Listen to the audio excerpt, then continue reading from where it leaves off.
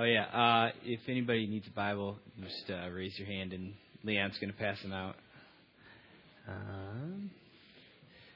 Yeah. So today we're going to be talking about. Just a second. This is getting caught. All right. Today we're going to be talking about Genesis chapter 15, and this particular passage is one of my favorite passages, certainly in Genesis, and one of my favorite passages in the Bible. Just it's a turning point passage, kind of in all of history, where the direction of history really changes from one of increasing kind of degradation of creation to God's plan to redeem the world and restore creation. And so it's kind of the unveiling of his plan for the restoration of creation. So I wanted to start by reading the passage. So after this, the word of the Lord came to Abram in a vision. "Do not be afraid, Abram. I am your shield, your very great reward." But Abram said, "O sovereign Lord, what can you give me since I remain childless, and the one who will inherit my estate is Eliezer of Damascus?" And Abram said, "You have given me no children, so a servant in my household will be my heir." And the word of the Lord came to him, "This man will not be your heir, but a son coming from your own body will be your heir." He took him outside and said, "Look up at the heavens and count the stars, if indeed you can count them." Then he said to him, "So shall your offspring be." Abraham believed the Lord, and he credited it to him as righteousness. He also said to him, "I am the Lord who brought you out of Ur of the Chaldeans to give you this land to take possession of it." But Abraham said, "O sovereign Lord, how can I know that I will gain possession of it?" So the Lord said to him, "Bring me a heifer, a goat, and a ram, each 3 years old, along with a dove and a young pigeon." Abraham brought all these to him, cut them in two, and arranged the halves opposite each other. The birds, however, he did not cut in half. Then the birds of prey came down on the carcasses, but Abraham drove them away. Yeah. As the sun was setting, Abram fell into a deep sleep, and a thick and dreadful darkness came over him. Then the Lord said to him, "Know for certain that your descendants will be strangers in a country not their own, and they will be enslaved and mistreated 400 years. But I will punish the nation they serve as slaves, and afterward they will come out with great possessions. You, however, will go to your fathers in peace and be buried at a good old age. In the 4th generation, your descendants will come back here, for the sin of the Amorites has not yet reached its full measure." When the sun had set and darkness had fallen, a smoking firepot with a blazing torch appeared and passed between the pieces. On that day, the Lord made a covenant with Abram and said, "To your descendants I give this land from the river of Egypt to the great river, the Euphrates, the land of the Kenites, Kenizzites, Cadmonites, Hittites, Perizzites, Rephaites, Amorites, Canaanites, Girgashites, and Jebusites." All right. So as we start, I don't know why everybody laughs. So I drew out this kind of timeline. I want to give us a framework in terms of like history and how we see history, because when we study history in school and when we think about history from a worldly perspective, it's just a sequence of events. Yeah, see, sequence of events. That's not going to work. And I just kind of wrote up, some random events, but the idea is that it's a line and it's just a timeline. There's not really any beginning or end. And there's no clear conception of what this all means and why there's history. And if you study history and the theories of history and philosophy of history and stuff, there's different ideas. Is history progressing where we're getting better? Is it cyclical where events come around again and again? Is it just a series of random events that we study and, memorize a bunch of random dates and stuff in school? And there's no real conception of what all this means. And I propose that the Christian view of history is very different from that, because there's a clear purpose and orientation in everything that we look at historically. And it starts with creation. So there's a clear beginning and there's a clear end. Okay? And the beginning is creation. God created the heavens and the earth. and God created man in his own image. And then there's this period of degradation and sin. And this is kind of the history that we've looked at so far in Genesis, with sin, Cain and Abel, the flood, the Tower of Babel, as sin and evil come to dominate the world. And we find that in the story of Noah, there's no one who does good on the earth. Not one person. And there's this sense of total depravity and loss. And facing this, at this point, when we come to the story of Abraham, is all that's left is the end, the judgment, right? Which is death. And so there's this concept. And then as we look at history, God says, well, that's not the end. Okay? And so as we look at history, as we study it, we want to see Christ as the central event in history towards which everything else is oriented. And so through the Bible, so we have there's the beginning, the creation of Paul, we kind of talked about just last, and then there's the end, the return of Christ and the judgment. And through everything else, for example, the Old Testament, when we talk about Abraham, we're looking at a foretelling or pre-telling of the Christ. And we look at typologies, the story told again and again. Okay? And we see people saved by faith in the one who would come, in the Christ who would come. And then we look from our position in history, we look back at Christ. And so we see as the central event in history the birth, death, and resurrection of Christ, leading towards, and so everything that we see is oriented. And so when we look at this passage, we're going to see this passage is the telling of the gospel and Christ's story, a foretelling of the Messiah that would come to save the world. And so that's kind of the significance of this passage. All right. So I want to start with this verse that most of you are probably, a lot of you are familiar with. So, for God so loved the world that he gave his one and only Son, that whoever believes in him shall not perish but have eternal life. And I chose this. Obviously, we can go deeper, but I want to just give a brief telling of the gospel here. And I think this verse captures, what the gospel is. And there's a number of things. Well, first is it's oriented around God. Right? God is the actor. God loved us. Okay, God loves us. Okay. God loves his creation. And so instead of just destroying humanity in judgment, he's come up with this plan to save us, right? To save his children. Okay. The second thing is that it's unilateral. All the action is God's. He gives his Son as a sacrifice. He is the actor in the story. He's the one that justified and justifies us. The third thing is that the justification, the giving of righteousness is done by faith. So it's whoever believes. And then the fourth thing is that the end result is God gives us salvation. That is, he places his righteousness on us. And we're going to see this complete story in the passage of Abraham and the covenant as we kind of go through. All right. So,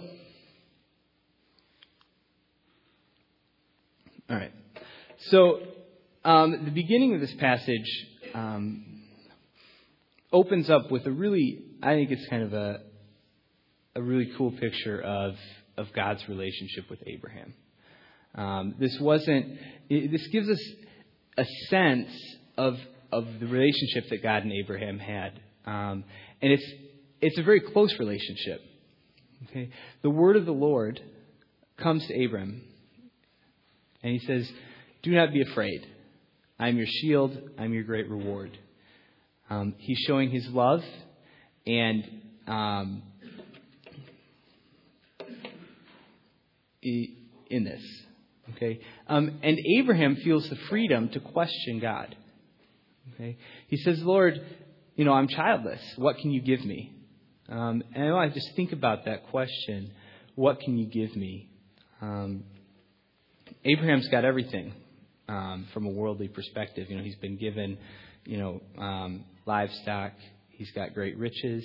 He's got hundreds of men who are willing to get up on camels and go chase down enemies, as we saw last week. He's got everything that you could have, essentially. But he doesn't have a son. He doesn't have an heir. He doesn't have someone to come after him and take it, which is the one thing that was prized in the cultures is the legacy, someone to come after. And so he says, the assumption here by Abraham, I think, is that it's now impossible for him to have a child. His wife is 90 years old. She's well past the age of childbearing. It's been 10 years since the original promise, at least. It's been years since the original promise. And nothing has happened, no son. And so the assumption is, my property, all the things, my life is going to pass on to this guy, that I picked up in Damascus. He's a servant in my household. And so, and I don't want to see this as Abraham complaining to God or whining or you haven't done anything for me, God. But I think it's more Abraham saying, I long for this promise to be fulfilled. And you brought this promise. You gave me this promise. And it's just not there yet, and I just don't see how it's going to happen. I don't see how your promise is going to be fulfilled. You gave me this promise of the seed, of the redemption to come, and I just don't see it. Then the word of the Lord came to him. So a very personal interaction. God comes. The word of the Lord, Jesus, comes to him and says, this man will not be your heir, your son coming from your body. This man will not be your heir, the son coming from your body. And he took him outside and he said, look up at the heavens and count the stars, if indeed you can. Let's see. Oh, yeah. So I was thinking about this passage the other day, and I was kind of walking down the street in Detroit, and I realized, it was a relatively clear day. I looked up at the stars, and I could count them. Because, there's bright lights in the city, and it's, kind of cloudy. There's 15 stars in the sky. It's if you think of the night sky here, it's not a great promise. So I just wanted to put up a picture of, on a clear night, out in the desert, what the sky might have looked like in terms of, the uncountableness of the stars. Just briefly, we don't know how many stars there are still. There's some estimation somewhere between 200 and 400 billion stars in our galaxy, and then some unknown number of hundreds of billions of other galaxies out there. So just to think about, it's not just the 15 stars that you can see in Detroit on any given night. So, okay. So from this beginning passage, there's this idea of love and care. Do not fear. I'm going to care for you. And protection. I'm your shield. I will protect you. And then this promise of relationship. So I am your great reward. God says, look, you've got all this stuff. You don't have a son yet. Trust me. Okay? Your relationship with me is enough to satisfy you. Okay? In the end. So trust in your relationship with me, and that'll be enough. Okay? And God's presence. I just really like the idea of God's presence coming to him, taking him outside, being with him. And then the presence of Jesus, the word of the Lord. The word of the Lord is presented as the Messiah. In the beginning was the Word, and the Word was with God. And this is the idea of the Messiah. And then the next line is, Abraham believed God, and it was credited to him as righteousness. Right? And so this is the central verse in the passage. And we're actually going to skip it and then come back to it. But just to hold in your mind, Abraham believed God and it was credited to him as righteousness is Abraham's salvation. It is righteousness being given by God because he has faith in the saving power of the Christ. Okay? So, yeah. Wow.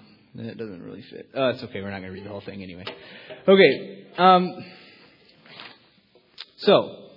I want to talk about this whole idea of covenant and what this ceremony is.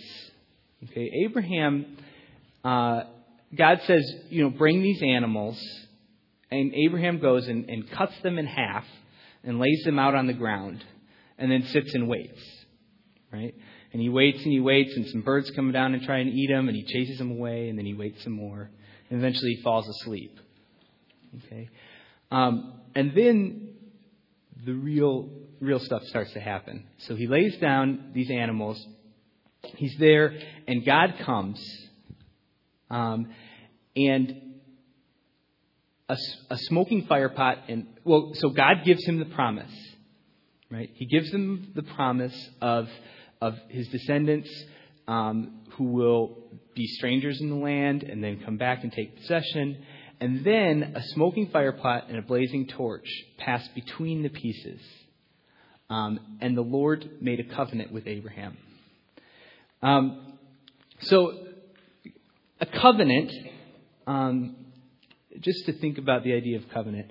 Covenant's an agreement between two people, two parties, two organizations, whatever. And it's usually accompanied by some sort of sign or symbol or ritual. We have covenants in our life. When we think about marriage, and we come together, everyone together, we exchange rings, we exchange vows, and then we form a covenant relationship. And involved in the covenant are rights, responsibilities, promises, where each party promises to fulfill certain things. And there's this idea of linking two people through this covenant, where it's a bond, a binding that cannot be undone, and a yoking together. And so we have, kind of examples in our own life. Think about, like church membership or coming into the body of Christ, where the symbol might be baptism. Or a symbol is baptism in our covenant relationship with the body of Christ, where we're linked to the body, and then we're tied, we're bound, yoked, and we promise to live as members of the body of Christ, and so yeah. So in this particular covenant, this is like an ancient ritual. It's recorded in other documents. Literally, the Hebrew word, when it says the Lord made a covenant, the literal word is He cut a covenant, and this is like an ancient term where they would split animals in half, and the two parties that were part of the covenant would walk between the animals, and the symbolism was, if I break this covenant, if I don't do what I have promised, may I be like these animals, may I be cursed and cut in half or killed. And usually both parties would walk between the animals or just the party that owes something. If the Lord has given the vassal some sort of land or something. But in this ritual, what's interesting is Abraham watches. And what goes between are the smoking pot and the blazing torch. And this smoking pot, smoke and fire are symbolic for the presence of God. So basically, what we see in this passage is God walks between the animals while Abraham watches, which means that the person who's taking on all of the responsibility is God. Right? So the human, the Abraham, doesn't take any of the responsibility. There is nothing that he has to do in all of this. The covenant is unilateral from God, given to Abraham, and God takes on all of the responsibility and all of the duties in the relationship, and says, in essence, when you fail me, I will pay the price.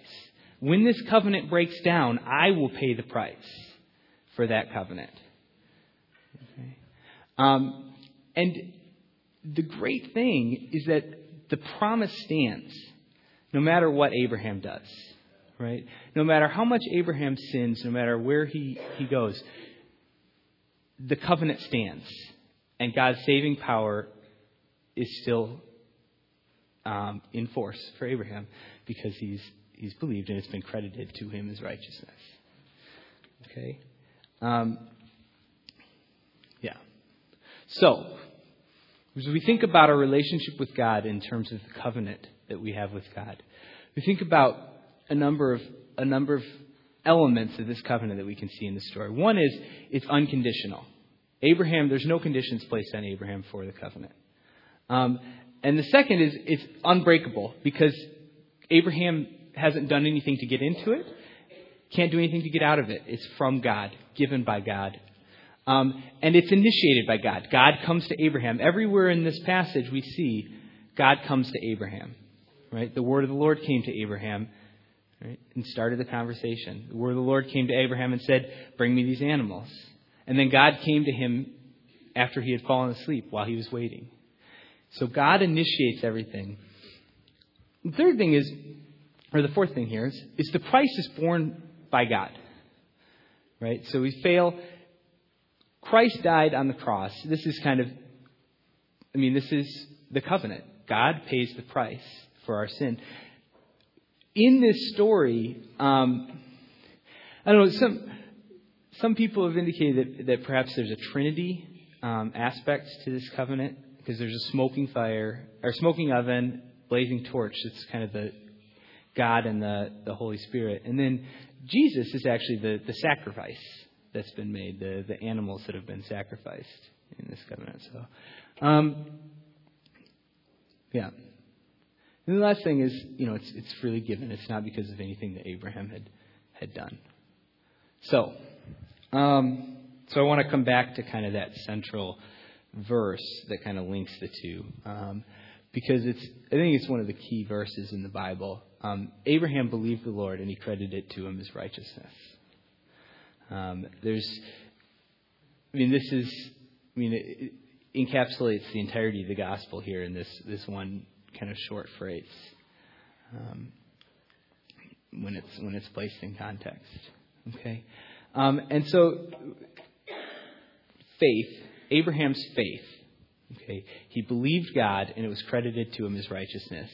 His faith in this story is actually. There's a few things I want to note about it. First is that it's based in the person and work of Jesus Christ. It's not just some belief in God. He's believing specifically that there is a Messiah coming, that Christ will pay the price for his sins. Okay, the second thing is it's personal. Okay, it's based on his relationship. We saw God come to Abraham. They opened up a personal relationship. They talk. Abraham questions. It's based on his belief in God as a friend. Abraham is actually referred to as God's friend in several passages in the Bible. One of them is Isaiah 41:8. You can look it up. Third thing is it's specific. Okay, it's not some I believe God exists, or I think that there's some sort of spirit realm or something like that. It's not belief that if I perform some rite, something might happen. Or some ritual, something might happen. It's a very specific and concrete belief in specific propositions declared by God. I will give you a son. Your seed will bless the nations. Right? And the last thing is that it's practical. Okay, and this we kind of have to see going forward in Abraham's life. As we look at the whole of Abraham's life, we see the practical nature of his faith. It's not an abstract faith. It's not just, I believe in God. It's a faith that's acted out practically in the real world, where he takes chances because he trusts God. This phrase is actually quoted in a number of places in the Bible, so we're going to kind of look at that. So in this phrase, Abraham believed God, and it was credited to him as righteousness. Okay, we see the idea of justification by faith, and we talked about this a couple of weeks ago on Easter. really encourage you, we don't have time to go through it all, but this Romans 3 and 4 is Paul's exposition of this single phrase, essentially, where he explains what justification by faith is in chapter 3 and then uses Abraham as an example to prove it in chapter 4. But just to boil it down, he says, "For we maintain that a man is justified by faith apart from observing the law. To the man who does not work but trusts God who justifies the wicked, his faith is credited as righteousness." There we see the key phrase. "And the words that was credited to him were written not for him alone, but also for us, to whom God will credit." So justification, our status as those who are in right standing with God is not based on what we do, right? It's based on God's imputation of righteousness onto us, or his placing of righteousness onto us. And the great thing is, what he says is it's not just for Abraham, right? This wasn't just Abraham that was credited with righteousness, but it's also for us. Okay, so it's by grace we've been saved through faith, and this is a gift of good. I want to come back and emphasize again. I know I've said it a lot, but it's all about God, right? Justification, our right standing with God, comes through faith, and it is by grace, right? And even this faith is a gift from God. Everything is by grace. It's a gift from God, right? And we are saved through faith, not by anything we've done. So through faith, and we see this in Abraham, our sin is removed and righteousness is imparted by Christ. Okay? So, what did I mean when I said that his faith was practical? This is a passage from James chapter 2. And there's a lot of... there's some apparent conflict between the two passages in Romans and James. But someone will say, "You have faith, I have deeds. Show me your faith without deeds, and I will show you my faith by what I do. You believe that there is one God. Good, even the demons believe that and shudder. You foolish man, do you want evidence that faith without deeds is useless? Was not our ancestor Abraham considered righteous for what he did when he offered his son Isaac on the altar? You see that his faith and his actions were working together, and his faith was made complete by what he did. And the scripture was fulfilled that says, Abraham believed God and it was credited to him as righteousness." Not sure how that cut off, but that's all right. So you see that his faith and actions were working together, and his faith was made complete by what he did. So this seems to say that Abraham was justified by what he did, right? By offering his son Isaac on the altar. But I propose that this passage actually, what it means, what James is trying to get at, is that Abraham's faith was revealed by what he did. Okay, it was shown to be true by what he did. When Abraham was given a son after such a long wait, and he had raised this son, and God came to him and said, "Okay, now sacrifice your son to me."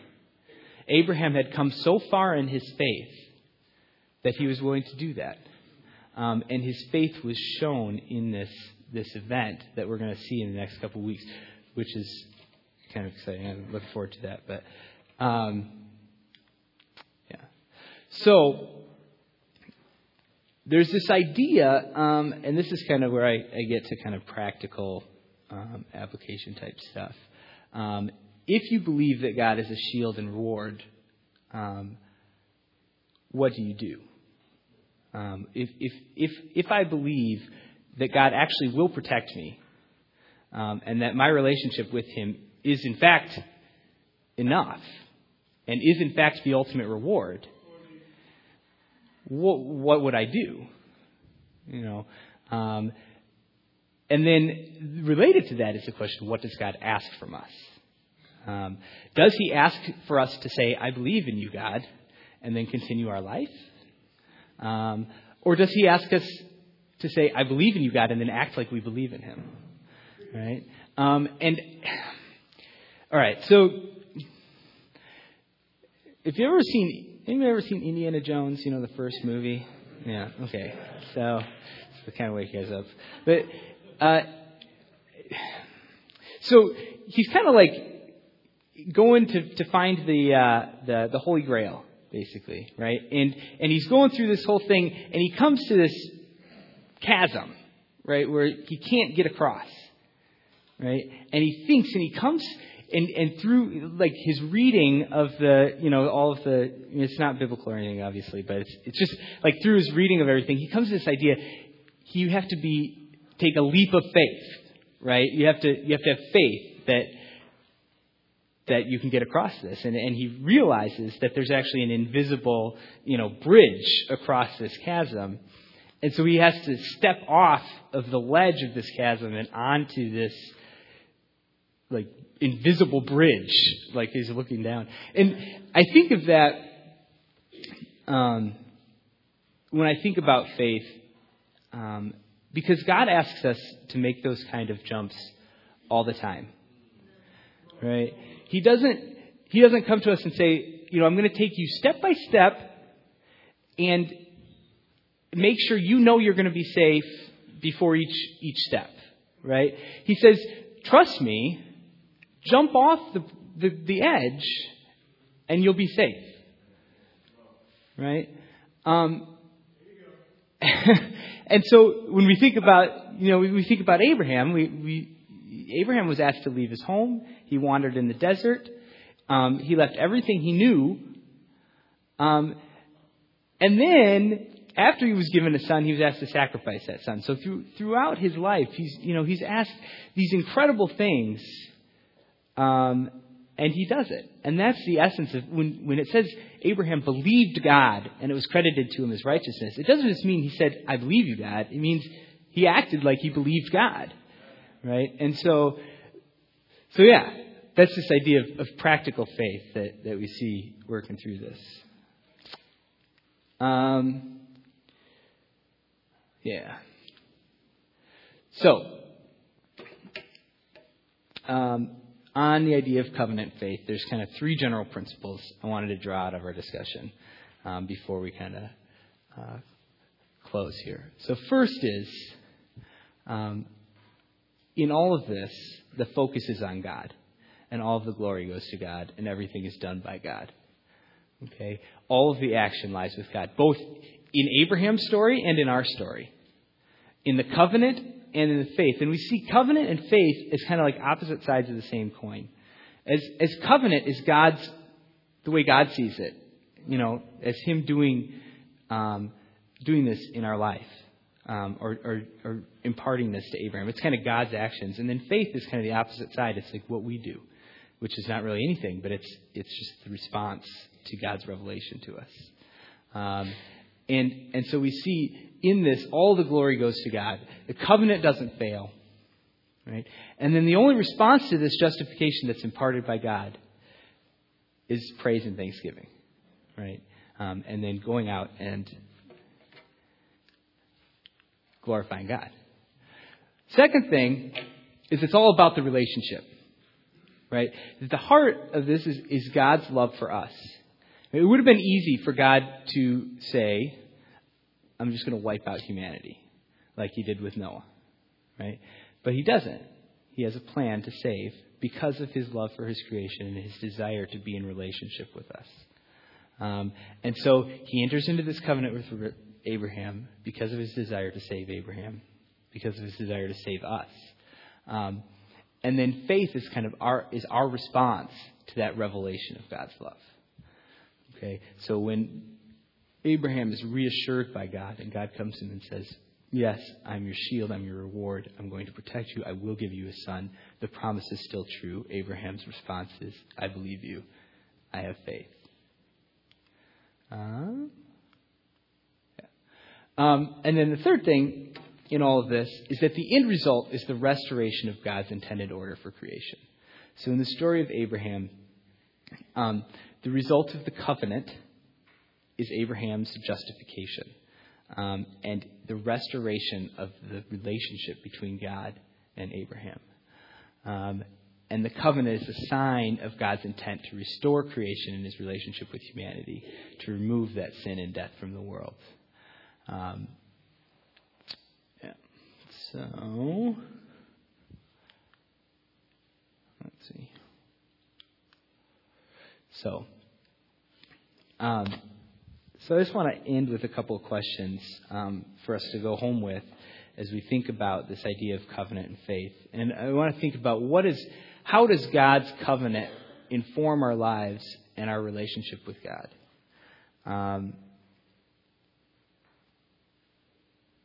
How does the fact that God has unilaterally, unconditionally given us a covenant, a relationship with Him, and that He has taken all of the risk, all of the price, and He has borne all of the burden, how does that affect the way that we worship Him?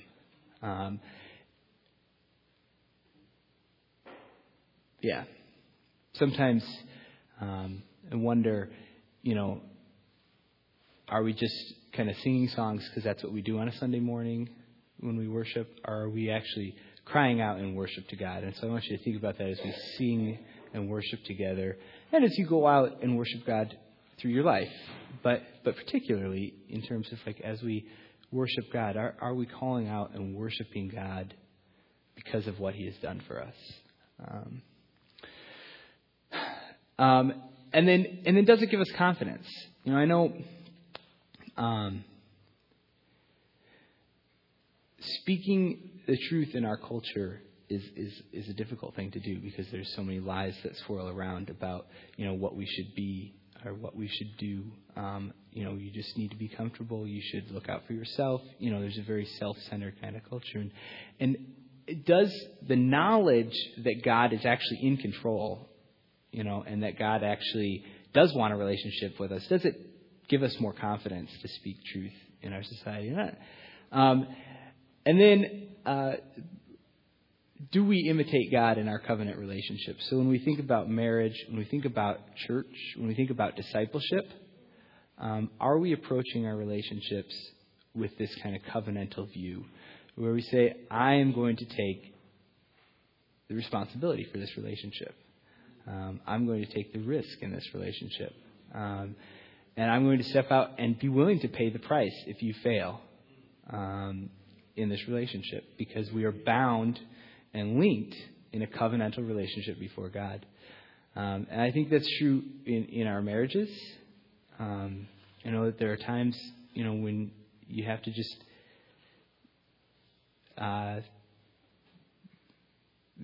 choose to be with your spouse, and then there are also, it's also true in discipleship. When we step out and we enter into this relationship with somebody, both as the disciple and the discipler, are we willing to pay the price for your failure? And because you will fail and it will hurt, right?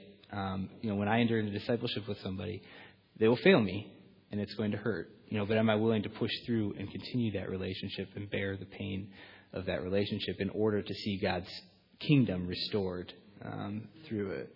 So, and then the last one is,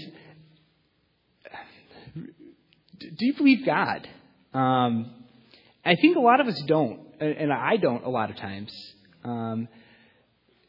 Do you believe God when He says, I will protect you, I will provide for you? Do we really believe that? And if we do, what's the evidence? Right? Where in your life have you thrown yourself off that cliff? Where in your life have you stopped and just believed God? And I think for a lot of us, there's a lot of examples here in this room that we can point to, and we look and say, just to think through, what is God asking from us now? I've moved into Detroit. I've given up a life of comfort in a lot of ways outside the city and moved here. Okay, what's next? What's the next jump? Where's the next? What's God asking from me now? And so I don't think there's any. You can't. It's not like you've you've gotten there. What's God asking now from me? And then have we given up this idea of comfort? Christ, when Christ came, he said, it's going to be uncomfortable. And Abraham's life is an example of this. His life was not, he left everything that he knew. And Christ said, you're going to have to die to your own desires, to yourself, in order to follow me. And you're going to have to pick up a cross and carry it. Right? Which is, it's not, there's no it's just uncomfortable. Right? And it's painful. And it's a painful, uncomfortable experience in a lot of ways. And the reward is great because God has promised, I'm your great reward. Right? But so are we doing that in our life? Or are we kind of buying into this cultural idea? Yeah, you need to be safe and comfortable and protected, and you need to have enough of this thing and enough of that thing. And if you just something to think about in your own life as we go forward. And something I've been wrestling with a lot. As we go out and think about this idea of covenant and faith in Abraham's life, I just want you to reflect on the fact that God has done everything, and that our relationship with Him is unilateral and unconditional from God to us, and that the response to that is faith, and faith that is active in the world. And so just think about how that impacts our lives. So, all right. So we're gonna now do tithe and offering. We are happy to have you here if you're a guest. You don't feel any responsibility to put money in the